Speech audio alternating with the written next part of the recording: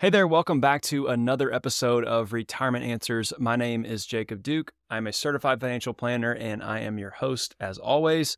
In this episode, we're going to be talking about something that you should not do before you retire. And it's something I see is pretty much commonplace, like it's a general understanding of what you probably should do. It's like what we've been taught from our parents, media outlets. Basically, all retirement understandings come down to, hey, you should do this. And I'm going to try to explain perhaps why you maybe shouldn't do that or why it might end up being bad for you to do so. And what is the thing that you should avoid? Well, it is that you should not get too conservative in your investments as you are approaching retirement or while you're in retirement. Now, I do want to caveat that and say there is a perfectly valid reason for this. Like we all think that we should be a little bit more conservative, obviously, than we were before retirement because we're no longer working, we're not earning an income. And so that would justify having a little bit more safety around us from an investment standpoint. So just to get started, let's lay some groundwork.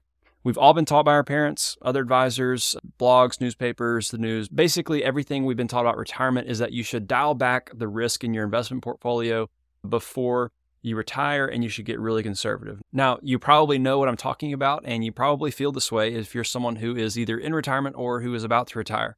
But I have a quick question. Why should we get more conservative? Well, here's some common reasons. I'm retired now, so I need to protect my money. I can't afford to lose any money in the stock market. I want to make sure my money lasts the rest of my life. I'm retired now, so my time horizon is a lot shorter. And all of those reasons are very common and they're valid. I agree with you on some of those things. They are a reason to be fearful and kind of concerned around, hey, I don't want to take as much risk. But can I be honest with you? Those fears are often rooted in misunderstanding. And what it really comes down to is simply human nature. We are fearful of uncertainty. It's just the way we are as humans, and I can't fault you for that. It's just the way that we are wired. And the way we feel about money is often an indicator of what we understand about money. So the reason I can say that most of the time our fears are rooted in misunderstanding is because we don't understand risk properly. I figured out over the years that the idea of investing ultra conservative in retirement is more about risk than anything else, or maybe should I say perceived risk. And so I have a question for you. What is risk? Like, what is it actually? And there's a book that I like to give to all my new clients, and I've started giving this to all my new clients, and it's called Simple Wealth, Inevitable Wealth, and it's by Nick Murray. If you'd like a copy of that, email me at jacob.duke@Applied Capital, and I'd be happy to get your address and send you a copy. But it is an awesome book from understanding what risk is and what risk is not, and what risks we should look out for that we don't think are risks. And so this book, Simple Wealth, Inevitable Wealth, is a great one to understand how to invest properly, how to do it for a long time really well, and it's something I go back to all the time. Now, as Nick Murray explains in the book what risk is and what risk isn't, we've got to identify these things. We've got to understand what true risk is and what true risk isn't. So we're going to look at these from a retiree standpoint, and we're going to walk through these together. So what is a risk that a retiree could face? Well, investment risk is one. And what do I mean by that? Well, investment risk is simply choosing the wrong thing to invest in. For example, let's say that Apple stock has done really well, obviously over the last 20 years. Let's say we put all of our money in Apple stock and then it goes to zero over the next 10 years. Well, that would obviously be a risky investment simply because it's one unique company. And so that is investment risk. What if we pick the wrong thing? Another common risk for investors is going to be timing risk in terms of trying to time the market by getting in and out at certain points based on who the president is or what the economy is doing or what war is going on. And so we like to try to outsmart the market as humans. It's our nature. And so that is a risk. I would say that trying to beat the market is a risk. Another risk is sequence of return risk, meaning if you're retired, you're likely having to pull money from your investment accounts. And so if the market goes down 30% and then you have to pull out money from your accounts, well, then you're taking it out at a low point, which means you have to sell at a low point, and then you're never going to get that money back because you've already spent it, and then there's no way to earn that back. So sequence of return risk is a big deal, and that's assuming, obviously if you're invested 100% stock, then you can run into that issue. So those are a couple different risks from an aggressive standpoint. Like you don't want to invest in singular companies. You don't want to put it all 100% equities because of sequence of return risk. And then you don't want to try to beat the market by getting in and out or trying to pick certain stocks. Those are aggressive risks that I would say are there. Let's flip to the other side and talk about conservative risks. Well, a conservative risk could be, hey, I want to have all my money sitting under my mattress at my house and not earning interest at the bank because I'm scared of banks. And so we can go super extreme and say, hey, I want to have my money in my hand, in my house, in a safe. And so that is a risk because if you lose it, well, obviously you're not going to have it. And the biggest risk there is probably purchasing power risk, or some will think of it as like inflation risk. Every day that cash is going to be losing value. As we saw throughout 2022, inflation was around 8 to 9% throughout that whole year. And so basically you lost 8% no matter what. That's the issue with holding cash and holding too much cash is you are going to have purchasing power risk of your money basically losing value.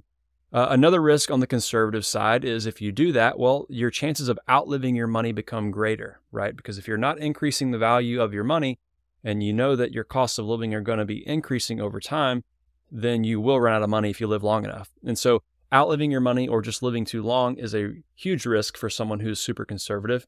And then in 2022, we saw something pretty unique where corporate bonds were down over 12% for the year because of interest rates going up. Therefore, the bond you bought last year, the value of that has gone down because I could buy a new bond today. Why would I buy your bond at a lower interest rate whenever I can buy a new one today? So you'd have to sell that to me for a discount.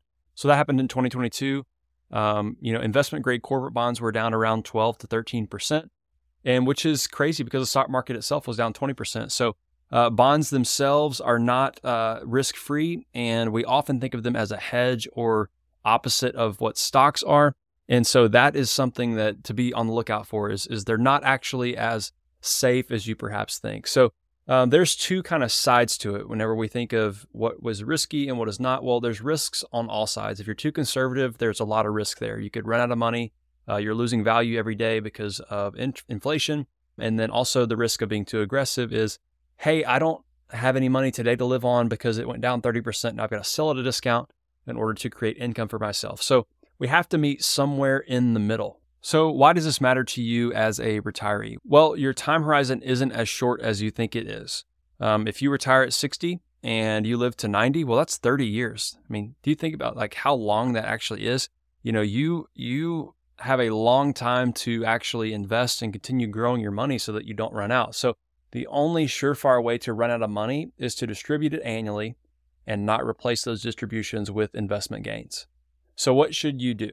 Well, you need to have an investment plan that is informed by your income needs. And so more specifically, how much income you need to distribute from your portfolio, that should dictate how much you allocate towards each investment class. And so here's how I do this with my clients.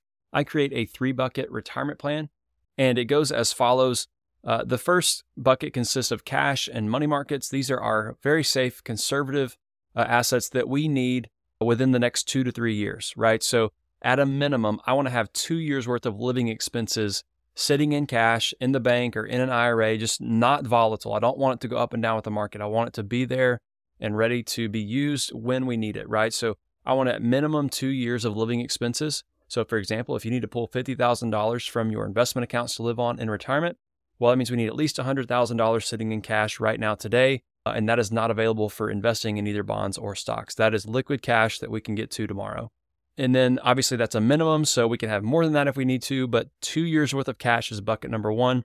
And so this creates peace of mind knowing that regardless of the current economy or market conditions that you have, you know that you have enough money to live on for at least 2 years, right? So that hopefully gives you a little bit of peace and helps you sleep at night knowing that regardless of the current market cycle we're going through, you can actually live because you have the cash you need to meet your needs for at least 2 years at a minimum.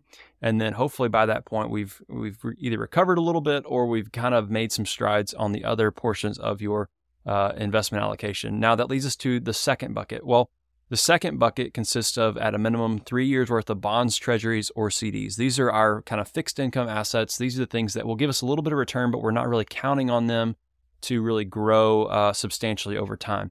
And this is what I would call like a midterm kind of investment horizon bucket. because you're wanting to have them somewhat safe, but you want them to earn a little bit, right? That's the point of the bonds, the treasuries, and the CDs. And it's still fairly liquid, right? Because you can sell the asset and get to it, but it has a lot less risk than a stock market.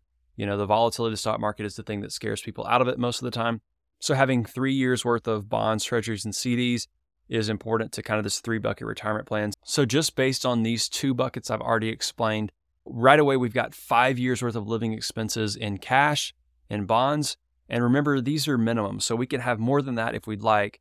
So the 3rd bucket is anything that we would need beyond 5 years from now, right? This bucket is allowed to be invested in stocks for a long-term growth kind of asset allocation. This is our growth bucket, and it's designed to beat inflation, designed to provide income for you in 20 years or after. And so by creating this 3-bucket retirement income plan, we're covering the short-term, the mid-term, and the long-term needs for you throughout your retirement. Do you notice what this isn't? This is not just me recommending a certain asset allocation that follows, retirement rules of thumb. This is a thoughtful way to create an investment allocation that is tailored specifically for you and your needs, right? Because not everybody spends the same amount. So one person can spend $50,000 a year. One person can spend $100,000 a year. Therefore, their allocation is going to be a different allocation because we're basing it on how much they're spending, not what we should just have rules of thumb. Oh, you should be 60-40, you should be 70-30, you should be 50-50. That's not the way I do it. I like to make sure that the investment allocation we end up having for you as a client is ultimately informed and based on how much income you need. Okay, so here's an example. John and Mary, they've got $1 million in retirement funds. They need $50,000 a year from their investment portfolio. So obviously in bucket number 1, remember we need at least 2 years worth of cash. So we're going to have $100,000 at minimum in cash, which is bucket number 1. Bucket number 2, we want to have at least 3 years worth of bonds, treasuries, and CDs. So we're going to have $150,000. Remember, because they're spending $50,000 a year, we're going to have $150,000 in bucket number 2. Anything else is allowed to be in stock funds. So right away, you can see one thing. If you add up bucket number 1 and bucket number 2, that's a total of $250,000, and their total assets are worth $1 million. So right away, you can see, hey, this is a 75% stock and a 25% bond portfolio. And like I said, that is not necessarily the standard. That's not always what happens. It's just the way that this one works out based on the bucketing strategy. But now John and Mary can comfortably retire and live for 5 years without having to worry about stock market fluctuation. And the reason I kind of choose 5 years is if we look back to 2008, it took from 2008 to 2013 to get fully recovered in the stock market. And that's kind of one of our biggest market events that we can go on. This is the financial crisis of 2008. So that's kind of why I chose like this 5-year buffer kind of rule with that bucketing strategy. Obviously, we can have more money in bucket number 1 or bucket number 2, but 5 years is kind of like the minimum that I've landed on. So hopefully you can see by having a 3-bucket retirement plan that is based on your income needs, we can basically say, hey, I don't have to be more conservative than I otherwise need to, because I know that regardless of what's going on in the economy, the world, things like that, I have at least 5 years worth of quote, conservative assets that I can get to, and at a minimum 2 years worth of cash, which is not going to go up or down. You might lose money to inflation, but that's okay because the value, the dollar amount is still there, right? So having that bucket strategy allows you, number 1, to hopefully feel more at peace with the plan. Number 2, sleep at night just because hey, if the market goes down 10% tomorrow, like that's fine. We know that the money that's actually going down to 10%, we don't need that for at least 5 years. And so having a 3-bucket retirement plan covers your short, your midterm, and your long-term income needs. And this has been a super beneficial way for my clients to understand it, but also for me to help guide them through all the decisions that they have to make as a retiree. So with that being said, here's a quick recap. As you enter into retirement, the main thing I want you to consider is not being too conservative or fearful. I get it. This is the most money you've ever had. You're not going to work anymore. And so the fear that comes with not being able to earn an income is sometimes overwhelming. And so what I suggest is allow yourself to feel that, but then also come out of that and say, hey, I've got to develop a plan that is based on my income needs so that I can weather any storm, both short-term or long-term, and then not miss out on my income needs right now, but also not run out of money for 20 or 30 years from now because I didn't invest it properly. So creating that 3-bucket retirement plan is crucial to having a successful retirement, and it allows you to not be overly conservative when you otherwise shouldn't have to be. So I hope this is helpful and kind of gives you a little bit of framework to go on as you begin to think about your retirement and kind of your needs that you have to meet. But once again, my name is Jacob Duke, and this has been Retirement Answers. I look forward to speaking with you again next week.